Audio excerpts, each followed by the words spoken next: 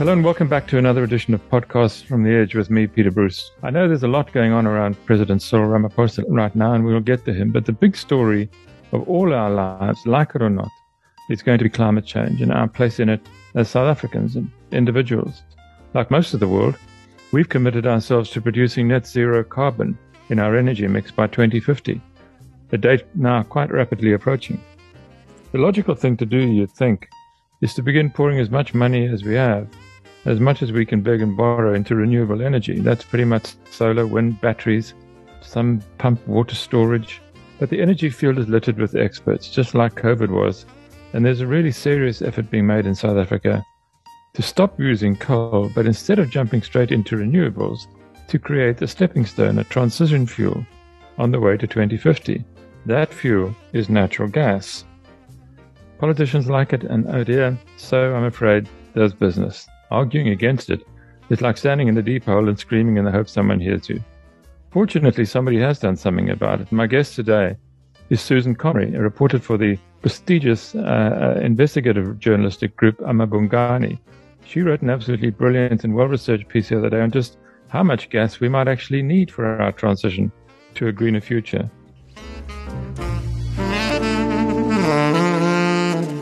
Welcome, Susan. Congratulations on a really fine piece of reporting.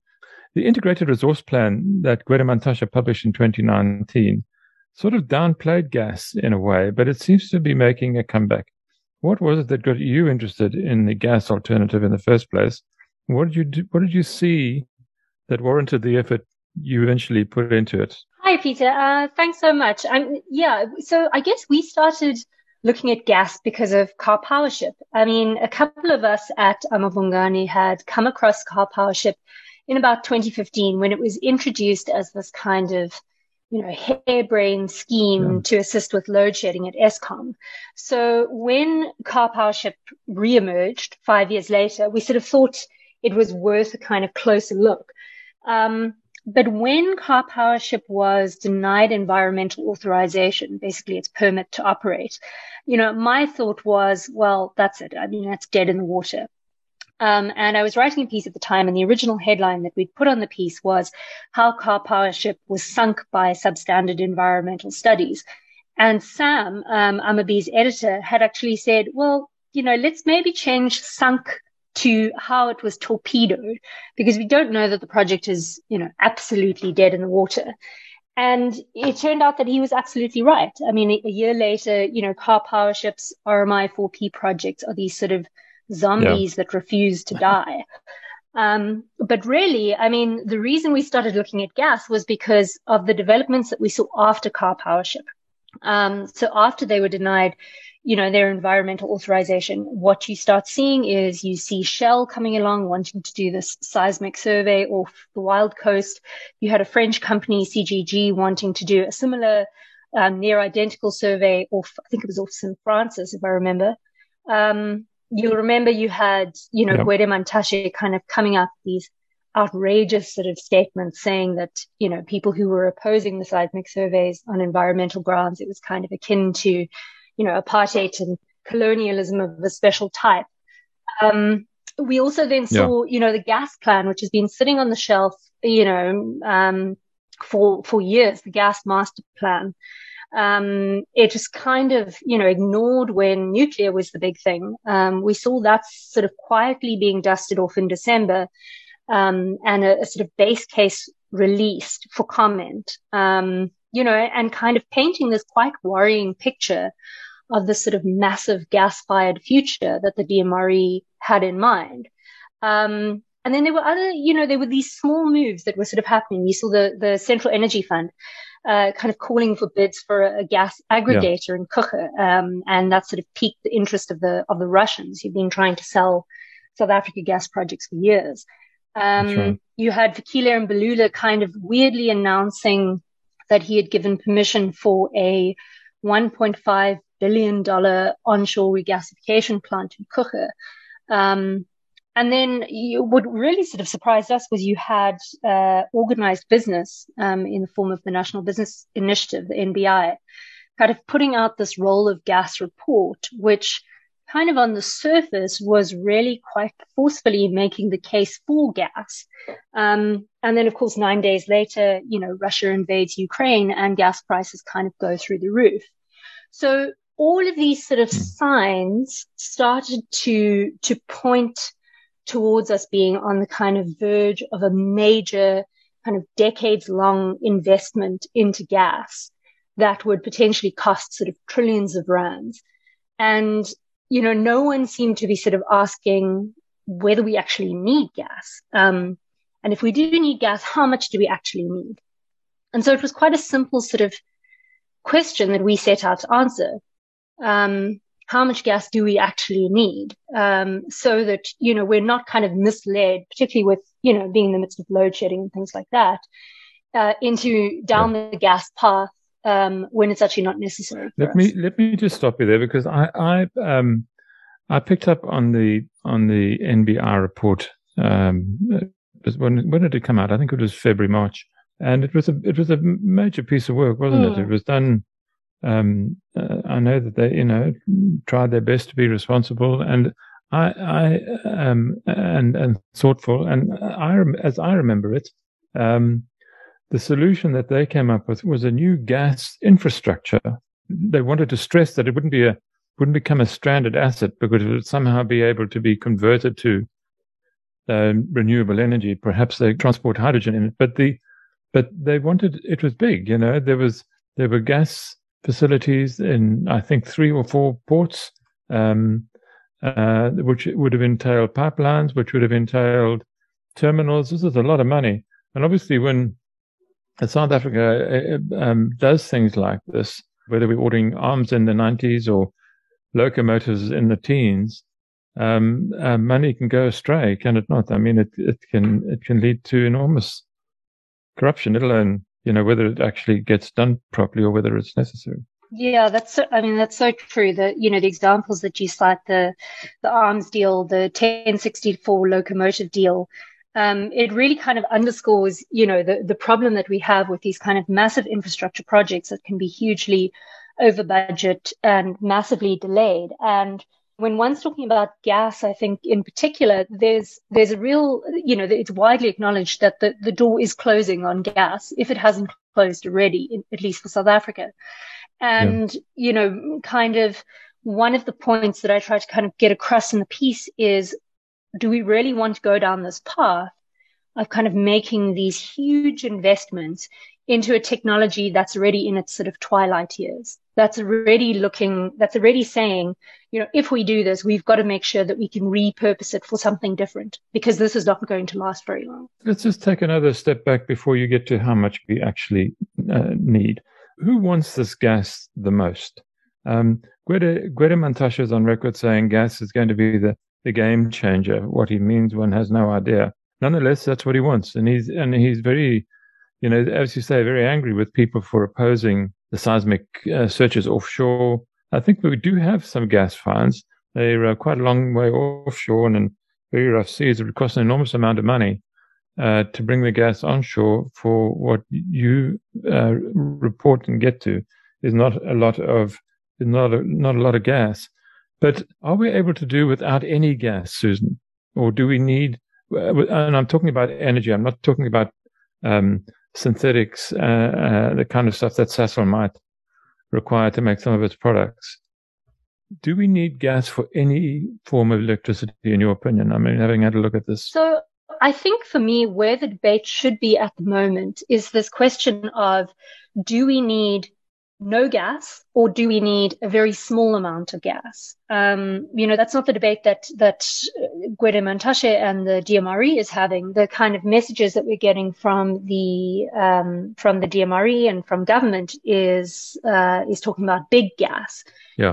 Talking about burning gas for kind of in place of burning coal, which is just, the figures just make no sense whatsoever. Yeah. Gas it's a premium product. You use it in the same way that you use diesel. And so really the debate we should be having is, do we go with a small amount of gas only to sort of support a renewables dominant system to the extent that it needs support?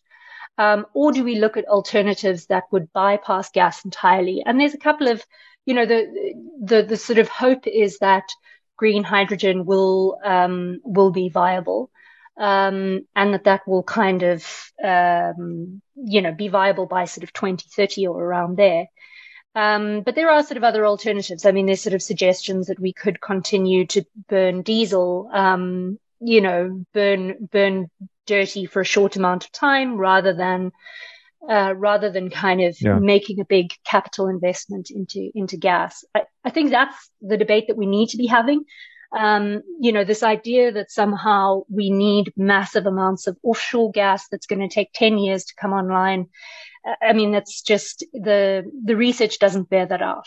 It is amazing how crazy we have the potential to be. When you look at this, one of the interesting things that's happened to gas in the last couple of months is that, particularly since the invasion of Ukraine, is that the Europeans have decided that it is suddenly to be declared, or have declared it, a clean energy source, which changes what you kind of mean by green energy in a way. They've done it because they possibly feel that they can't meet the 2050 targets now with, the Russian gas not being available to them. But it might also change the conversation in South Africa, where South Africans start saying, or the authorities or the people who want gas start saying, well, it's a green energy. Look, the European Union has just declared it to be so. And it kind of takes the foot off the renewables accelerator in a way. And I wonder whether you came across that when you were talking to people. Yeah, I mean, look, it's a very controversial decision that the EU decided to kind of classify gas as a greener fuel. I mean, it's by no means my area of expertise, but I think what one does need to look at is kind of what is gas replacing. In countries in Europe, in particular, gas is replacing coal in many instances, and it is cleaner than coal, but coal is an incredibly dirty fuel. So that's a pretty low bar to be cleaner than coal. In South Africa, what we'd be talking about if we use large amounts of gas is that it's not to replace coal. We've already said, we have a schedule. We're going to shut down our coal power stations by 2050, although realistically it's probably a lot earlier. In South Africa's case, if we are introducing gas, what is it displacing? What it's displacing is most likely going to be renewables. And then the argument that gas is somehow cleaner just kind of, goes completely out the window. Did you get a feel for what people's expectations for green hydrogen were? I mean, how much of this can we produce? You estimate, and I'm going to probably get my numbers wrong here now, but you estimated that we needed a lot less gas than the IRP or anybody else thought possible. You said that you would need, or that we would need, 17 petajoules of gas a year until 2035. Till 2035. We're already getting 180 petajoules a year from Mozambique. What do we use that for? So the vast majority of that goes to Sasol to make synfuels, and in Sasol's case, they're predominantly relying on coal. And so there is a kind of decarbonization benefit in them switching from making synfuels from coal to making synfuels from gas. But yeah, I mean, look, those are not really my figures. Those are figures that have come out of the NBI report. NBI, yes. It's not a mandated organization, so it's not necessarily the case that its report represents the kind of stance of its members. But it is worth remembering that, NBI is kind of it supposedly is representing the views of major corporations across South Africa. I mean, if you look at their membership list, it's huge, it's a big and powerful voice, including people like Shell and Sasol and people like that. So what they talk about is, in their kind of low emissions pathway, they develop two pathways essentially. There's one pathway which is let's go for renewables. We'll be net zero by 2050. and we'll have all the power that we need. The other pathway is let's go for renewables, but let's take a detour into gas. We'll still be net zero by 2050, but we'll do it in a way that is a lot more polluting and potentially also quite, potentially more expensive, depending on what gas prices do. But if we look at their low emissions pathway and we say that is essentially a proxy for how much gas, how little gas can we get away with? What they say is sort of on average 17 petajoules per annum by 2035. And as you pointed out, we're already importing, I think it's either 170 or 180 petajoules per annum from Mozambique. Now that supply is starting to dwindle because of, a variety of reasons. Yeah. But what we're talking about is very marginally increasing the amount of gas we already bring into the country, which is, it's not a huge amount of gas at all. It certainly isn't something that justifies massive infrastructure projects and certainly doesn't justify kind of plowing up the ocean floor. They don't go for their low usage option, do they? They go for a midway one where there are a couple of I'm talking about the NBR, where there are a couple of terminals built in South African ports with pipelines and associated infrastructure. That's how I understood the report when I read it. They seem to choose quite a complex and quite an expensive alternative. Yeah. Did I get that wrong? No. I mean, I think so. The NBR report looks at gas across a number of sectors. And as you've said, there's a difference between gas that the electricity sector needs and gas that, for instance, the synfuels sector needs. So, Sasol is going to have to make a decision about where it's going to get its gas from. And under those types of scenarios, one could look at how do you bring in gas? And, the sort of proposal is that you have these kind of different gas terminals. One of the things that's interesting that the NBR report does kind of mention is, Sasol had initially planned to build this massive pipeline, or would be part of building this massive pipeline that would bring gas down from northern Mozambique. Sasol has now said they're not going that route. And they very specifically have said that their concern is that they will end up with a stranded asset, that they will, before the asset is paid off, there will just no longer be that demand for gas. And so they've actually, abandoned that idea. What you see in the NBR report is them kind of taking a similar thing to say, look, this idea of building massive infrastructure, we need to be careful of that. Rather go for, if you are going to bring in gas, rather go for sort of temporary structures. So for instance, it was similar to what Karl Powership had proposed in the sense that you have a floating storage regasification unit, which sits in your harbor, takes on liquefied natural gas, and regasifies it and turns it into gas that you can use. The problem with the Karl Powership solution, however, wasn't the FSRU, which is in charge of bringing in gas and turning it into gas. The problem was that they had these sort of floating engines that would burn the gas on ships. That's really where it becomes environmentally problematic. Yeah. You put the price of this gas alternative, of this gas transition, at up to R1 trillion. I know I've also used up to R1 trillion in columns that I've written, but you've probably done a lot more calculating than I would have had.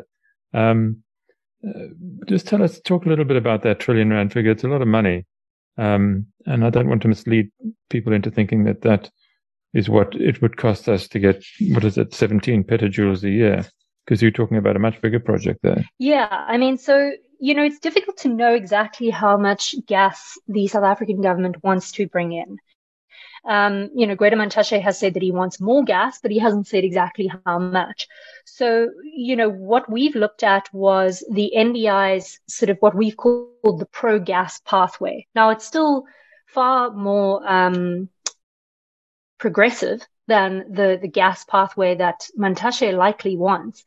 So this is a kind of gas light, as they like to call it.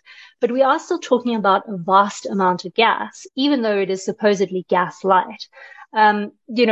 If one looks at a scenario where we don't replace gas with green hydrogen, we continue burning gas, and we find ways to make that gas cleaner, we'd essentially be talking about, by NBI's calculations, 4,500 petajoules collectively by 2050.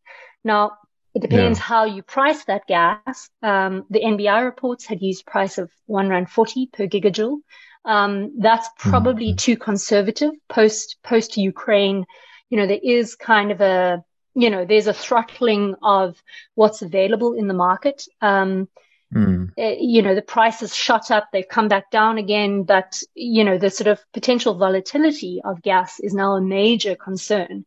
One could say, we could maybe get cheap gas from Russia. Well, I'm not sure anyone in their right mind would be signing up to take gas from Russia at the moment, considering, their willingness to just sort of shut off their clients. So the kind of figure, if we use 140 Rand a gigajoule, we'd be looking at around 628 billion Rand. That's just on the gas that we would burn. That's not on infrastructure, anything to do with that. It's just purely on gas that's being burned by 2050. If we look at a more realistic price, perhaps 300 Rand per gigajoule, we're looking at around 1.3 trillion Rand. Now, I don't know that 300 Rand a gigajoule would hold because, essentially when gas goes over a certain price, your demand for gas starts to drop. So if we use the more conservative figure of 628 billion Rand just on gas, once you then add in the infrastructure costs, the capex, fixed opex, variable opex, you start to get to just over R1 trillion by 2050. Yeah. So one of the things that you talk about is you ask for you ask the question, why not Karpowership? If all we're looking for is a small amount of gas to make the transition to support renewable dominant system, why not Karpowership? And if not Karpowership, what are you going to use eventually for what they call peaking power? So when you need, let's say you're in renewables territory now, and you suddenly, the weather turns foul and there's no sun and the wind drops, or what do we do, to balance the system? What do we got in reserve once we're on renewables only? Sure. So, look, the sort of question around why not Karpowership, it was an interesting one because it wasn't something I really grasped when we initially started looking at Karpowership. But, the problem with Karpowership is not necessarily the technology. The problem is the proposed contract under the risk mitigation program. So as you say, it's a 20-year contract. The real problem with it is that it has this take or pay clause. So it essentially commits Eskom to buying on average 12 hours of power a day. Now that's far more power. If you think about our diesel peaking plants, if we were burning those for 12 hours a day, it would just be insane. We would, our diesel bill would go through the roof. So we have to think about why would we want to burn gas at that kind of level? So, essentially the Karpowership project, the problem with that is that you have a very small number of, I always forget if it's gas turbines or reciprocating engines, but you have a very small number of turbines, and you're pumping large amounts of gas through those turbines. So it's at a very sort of high capacity factor. That's not what we need. When we move to a variable energy system dominated by renewable energy, and all the studies are saying it's just a no-brainer, that's where we need to go. What you need is peaking power and you need balancing power. So you need power to fill in the gaps, essentially. Now that can kind of be provided in various ways. Batteries will be one way of providing that power. But at the moment, kind of batteries, have a sort of limited time span, where they run down and they need to be recharged. If you have a period of kind of several days where you have, where the sun isn't shining, where the wind isn't blowing, supposedly there's a kind of 10 days or 2 weeks in May every year when this happens. What you really need is balancing power to step up. And so what you need at that point is a large number of turbines, but you need them standing idle for most of the year. And that sounds very inefficient, but that's, that is the sort of, it's the backup plan that is used sparingly, that's really only used when we need it. And that's essentially, where the Karpowership contract is so problematic, is that it gives us completely the wrong type of power. Too few turbines and too much power being pushed through it at too high a rate too often. As I read about climate change in this debate, this energy debate, how we match it and how we get there, I'm conscious of how trapped we are as sort of grown-ups, I suppose, in that we can't imagine certain things being possible. We can't imagine making energy without somehow, making fire. We're just not ready to accept the fact, as the Australians seem to have already accepted, that a battery can provide you with all of those things, as long as it's big enough and as long as you've got enough of them. We are stuck in the sort of mode where whatever we do that might be futuristic with solar and wind, somehow you've got to have a little nuclear power plant waiting in the wings, or you've got to have a proper power station, a gas or fire or coal or whatever it might be. Did you ever get the impression when you were talking to people about this that did you find people who were just very comfortable with batteries in the future, or does everybody want a little sort of standby? It's an interesting question. There's a lovely German expression, I can't remember what it is offhand, but which kind of describes that sort of fear, the fear that people have of renewables not being available to provide enough power. I think there's a lot of things that sort of seem very futuristic. I mean, cell phones, the internet, all of that's kind of been within our lifetime. We've gone from none of it to it just being absolutely ubiquitous. But I mean, I think also perhaps what does help in South Africa is that, we're looking at the Eskom coal fleet, and this idea that this is going to be this reliable baseload power that will just always be there to provide power. It's just clear that that's not true anymore. The reliable Eskom coal fleet is, no matter how much maintenance you do, we're never going to get that back. So, often I kind of find like people have this idea that, why don't we just carry on burning coal? Well, because our coal-fired power plants are going to fall over. They are currently kind of retiring themselves ahead of schedule, whether we like it or not. Yeah. So I think in South Africa's case, to a degree, we're pushed along by the fact that we have this it's not simply the climate crisis that's hanging over us. We are dealing with a very real crisis, and the two are sort of perfectly intertwined. So hopefully that's something that kind of moves people along.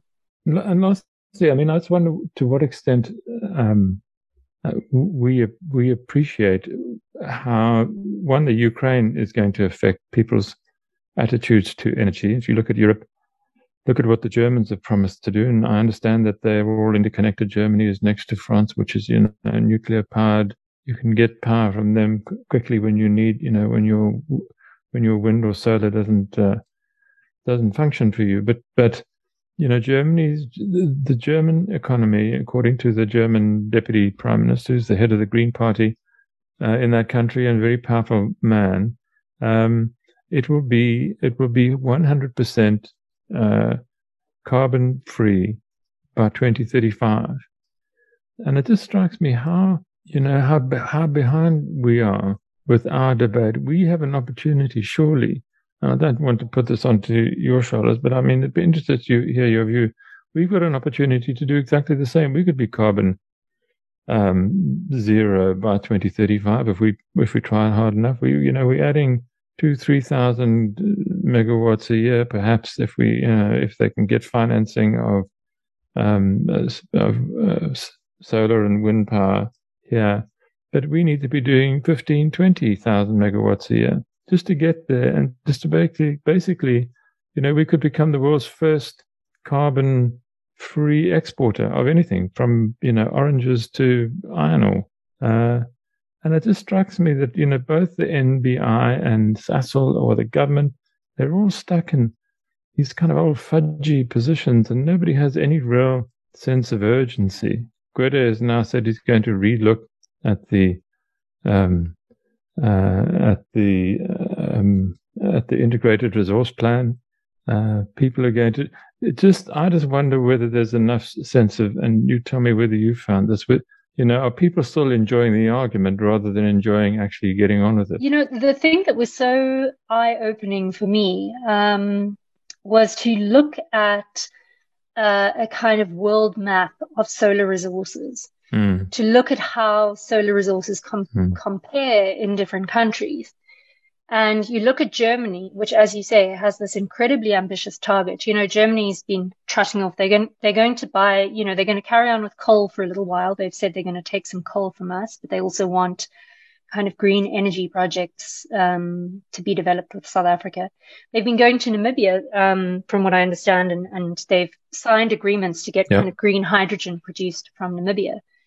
But if you look at, Germany is they're a massive industrialized economy. Their economy and their factories are so reliant on power, and yet they are making a commitment to build a massive renewable dominant system. Look at the map though of the kind of solar resources that Germany has and compare it to the map of South Africa. Germany their best solar resources in Germany are comparable to our worst solar resources in South Africa. Yeah. You could put up solar panels in Durban with, the level of cloud cover they have, and you would have better results than putting it up in Germany. South Africa, I think we often get caught up in this idea that our resources are the things that you mine out of the ground, that it's the oil, it's the gas, it's the minerals that come out of the ground. We have the most incredible resources that are kind of all around us in terms of solar and in terms of wind. And for a country with such an endowment of riches in terms of solar and wind, to not be utilizing that, it's I think the UN Secretary General said the other day, it's kind of moral and economic madness. And I think it would be moral and economic madness for us not to realize what we're sitting on. Susan Conroy, we're going to end it there. I can't thank you enough for making time to talk to me, and I hope we see more of your reporting on energy and climate as the story moves along. It's such a big thing. And thank you for listening in. I'll be back next week with another interesting guest. Until then, please take care. Bye-bye.